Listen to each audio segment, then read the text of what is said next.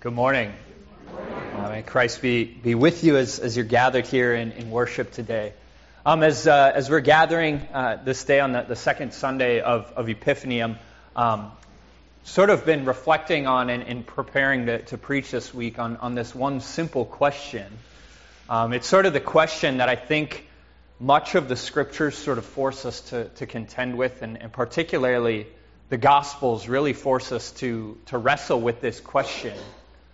Who is Jesus? Who is Jesus?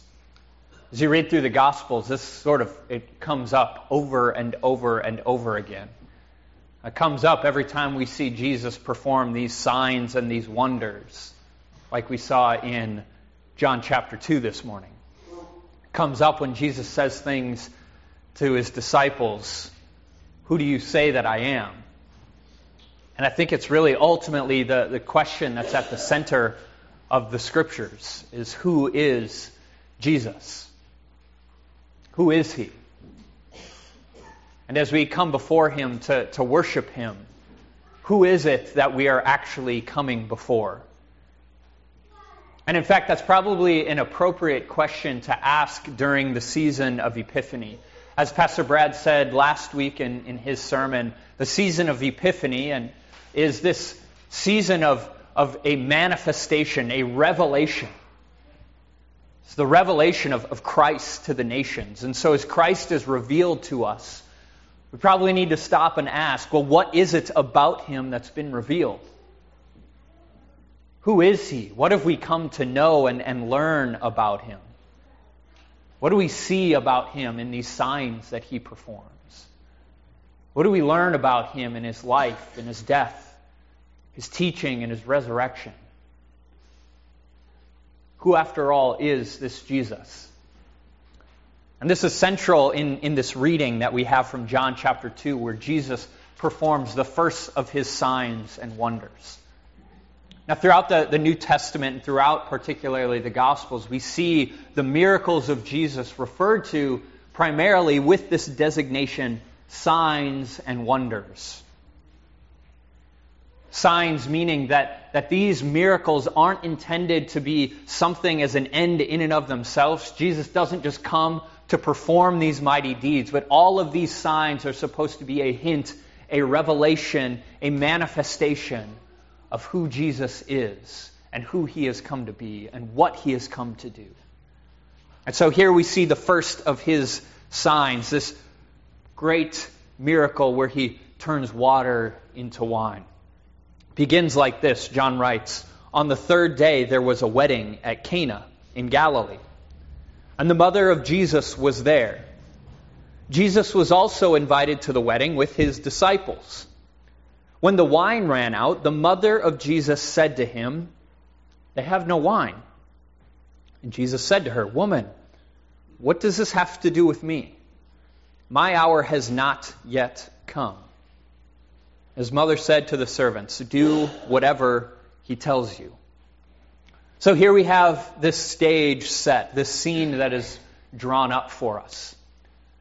Jesus is there in Galilee, where the early part of His ministry takes place, and He and His disciples are at a wedding, and His mother is there as well. Now this would be a pretty common scene. In that day, weddings were not so much a family affair as much as they were a community affair.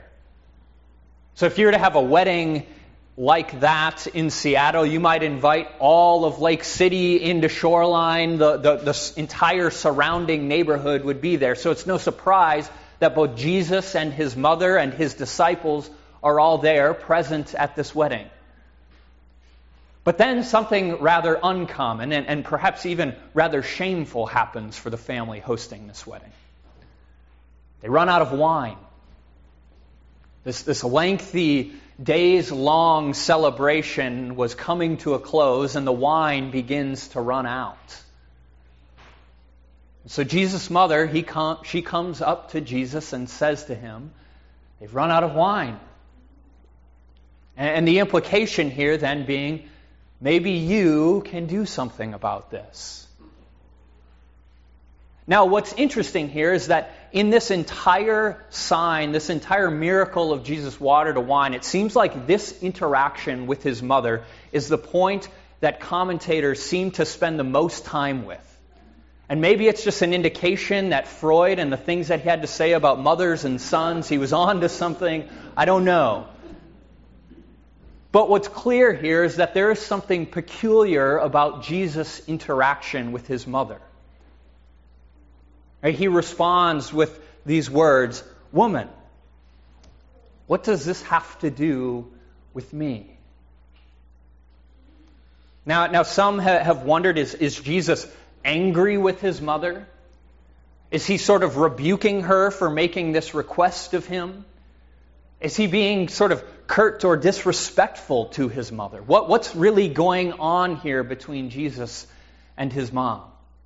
When he says, "Woman, what does this have to do with me? My hour has not yet come." Now, first of all, that phrase, "Woman, what does this have to do with me?" This is not really a sign of disrespect. In fact, if you look throughout the Gospels, this is Jesus' common way of addressing females, and it's a very common way in the Greek to address females. "Woman, gunaika, what does this have to do with me?"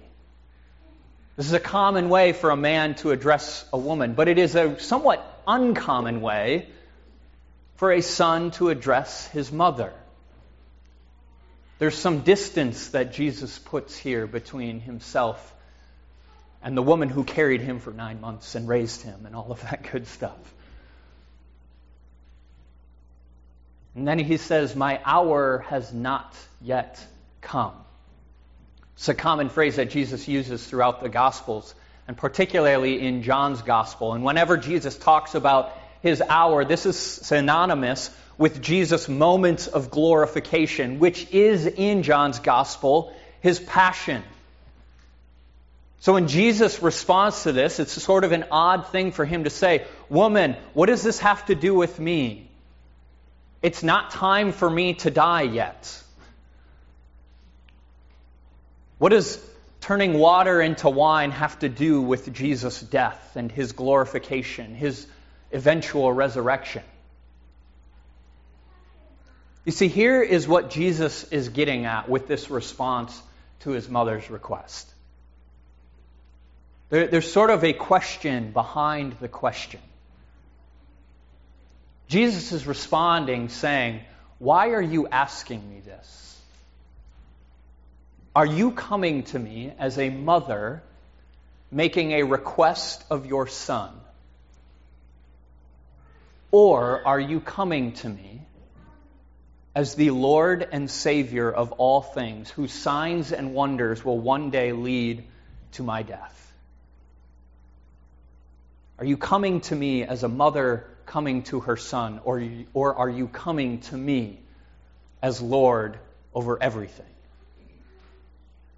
Woman, what does this have to do with me? Why is it that you think that I'm able to do something about this?"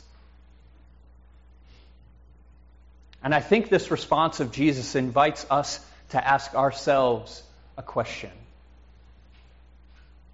How is it that we come to Jesus? I'm not talking about sort of the conversion to faith or anything like that, but when we come before Jesus, when we make requests of him, how is it that we come to him? Do we come to him as sort of this buddy?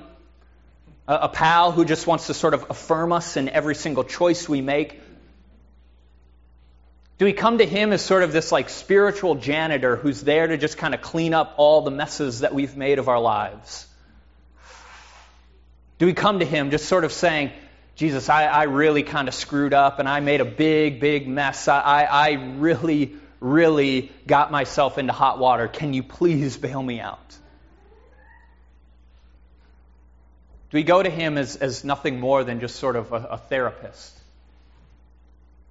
One to talk us through all of our problems. Or maybe like a motivational speaker who can kind of pump us up so we can achieve great things. How is it that we come to Jesus? Because while in some ways he does do those kinds of things that we maybe ask of him, if we're going to come to him as a friend, as one who can clean up our messes, if we're going to come to him with our problems and our difficulties, if we're going to come to him looking for strength and motivation, we also have to come before him as who he says he is, and that is Lord over everything. And his mother actually gets this. Because notice that when she responds, what she is not doing is ignoring what he has just said. No, she is saying she understands. She says to the servants, do whatever he tells you. Do whatever he tells you. Follow him. He's Lord over everything. He can control the situation. He knows what's going on. So listen to him. Follow him. Do whatever he tells you. And the same is true of us. If we're going to come to Jesus with our problems, with our difficulties, we need to do whatever he tells us. We need to follow him. And so when he tells us what we're called to do with our money, when he calls us to live lives of discipline when it comes to our time, when it comes to our sexual choices, when it comes to our consumption of entertainment, the ways that we're called to use our entire lives, we're called to do whatever he asks us. Because Jesus is not merely a friend or a therapist or a motivational speaker. He is not just creation's spiritual janitor who cleans up all of our spills. He is Lord over everything. So we come to him not only with our sin that needs forgiveness, not only our pain that needs healing, but we do whatever he asks us. We seek to follow him where he tells us to go. I think that one of the reasons we often are afraid to trust in Jesus as Lord and not just a friend or a therapist or something like that is because we're afraid of scarcity. That maybe doesn't quite click, but allow me to explain. I am not an economist by any means. But if you look up the definition of scarcity is sort of the basic economic problem that really all sort of economic theories and many political theories have to deal with. Scarcity is this gap that exists between limited resources and theoretically unlimited wants and desires. So a lot of economists and political scientists, what are they wrestling with? How do we distribute resources? How do we divide things up when things are limited but wants are unlimited? So most of our time and most of our political conversations revolve around this topic of scarcity. And I think most of us, we live our lives terrified of scarcity. And so we're terrified that if we let go, if we're going to trust Jesus with everything, then there's not going to be enough for me. That if I let go and I live generously, giving away what I've been given, is there going to be enough left over for number one? Or if I really trust Jesus and follow him where he's called me to go, am I going to miss out on what's going on over here? Am I going to miss out on the experiences that my desires may be promising? Am I going to miss out on what the crowd is doing if I follow Jesus? And so we fail to trust Jesus as Lord because we're afraid of scarcity. We're afraid that there's a limited number of experiences, a limited amount of wealth, a limited amount of opportunity. And so I need to follow that, and I need to cling to that and harbor that and build up as much of that as I can. And if I follow Jesus rather than trusting myself, then I might be following him into a life that is marked by scarcity.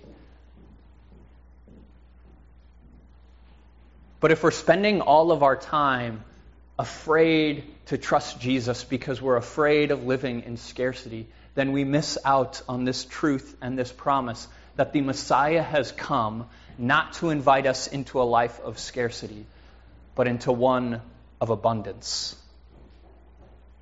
Take a look at what happens in the miracle that follows.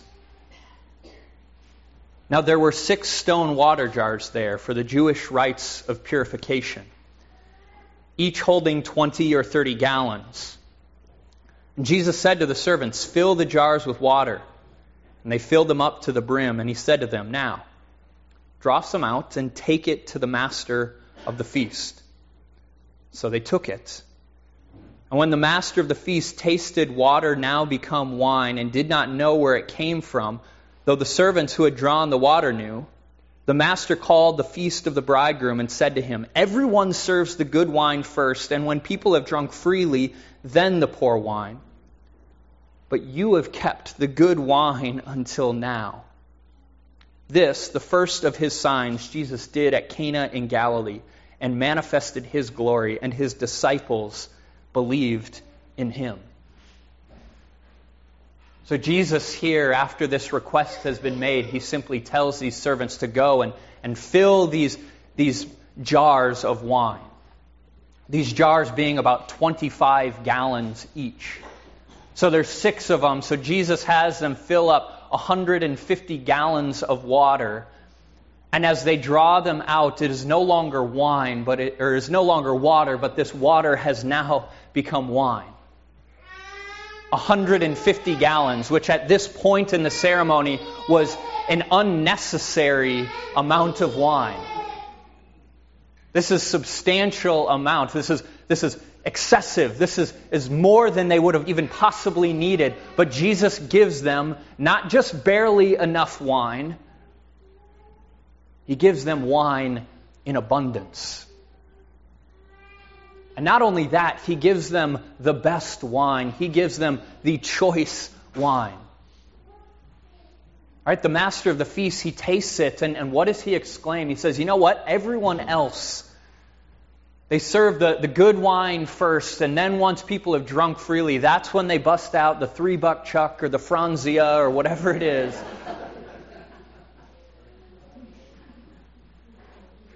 But instead, you have saved the best for last. Jesus pours out not just enough, but he gives in abundance. And he does not give something that is second rate, but he gives his very best. And here he indicates that in his presence, his coming, his presence with us in creation, it means not scarcity. It means abundance. It means plenty. It means more than enough. Now, before you stop me and say that sounds like a bunch of prosperity gospel nonsense, let me first clarify what I mean here. Trusting that God is a God of abundance does not mean living in excess. Does not mean using and abusing and wasting as we please. Trusting in a God of abundance does not mean trusting that no matter what, I will have a prosperous and wealthy life.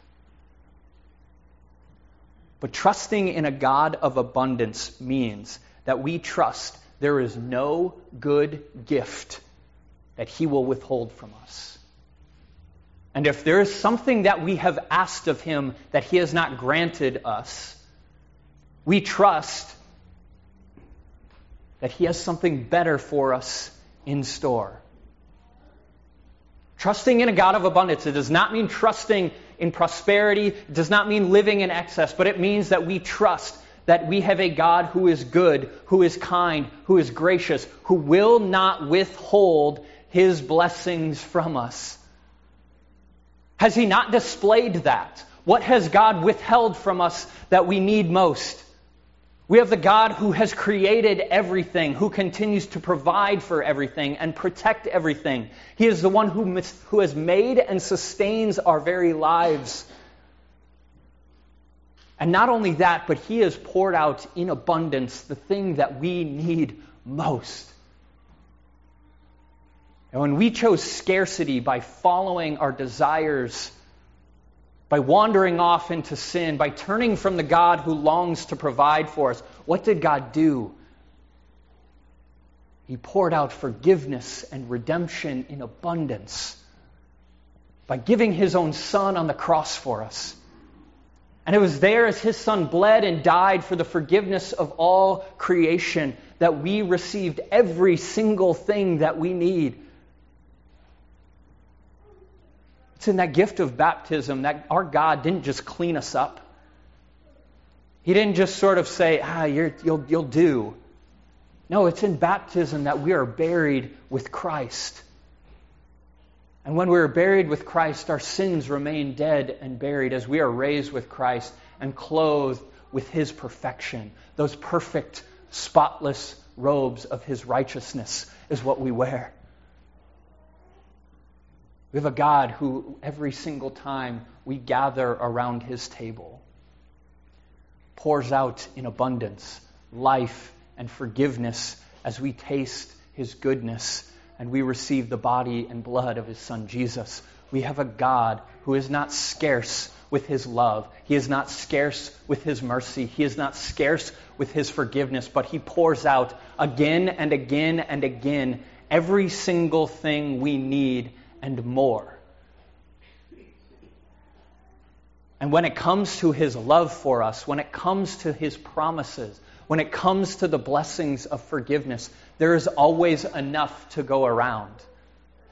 Because every single time someone comes to believe and take hold of these promises don't become more scarce, they simply multiply.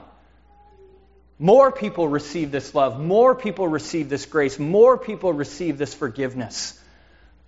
And it never runs out. It's not merely the 150 gallons of choice wine, but it is limitless forgiveness, limitless grace, limitless mercy. He pours it all out in abundance. And the promise that he has for us is not just forgiveness right now, but the promise that he has is there is always more. And there is more to come. St. Paul writes in Romans chapter 8, verse 32.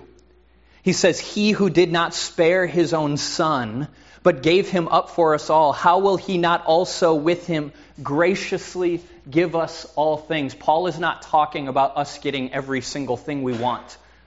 Paul is not saying if you pray hard enough, you'll get your BMW or your Lexus or that mansion. No, he is saying that because God has given his own Son for you, you can be certain that he will give you every single part of his kingdom when he comes again. He will not withhold a piece of it from you. We have a God who is not scarce. We have a God who does not even merely just give us enough, but we have a God of abundance. And so our call as people who have come to know, who have seen, who have received in abundance, is to simply trust in that God of abundance. We're called to trust in and follow Jesus wherever he calls us. We are called to, as his mother instructs us, do whatever he asks with every part of our life. And as we trust in and follow this Jesus, may we find and remember that we have a God who is not scarce with his blessings. He is not scarce with his love. He is not scarce with his forgiveness. But he has poured them all out for us in abundance through the blood of his Son. Amen? Amen.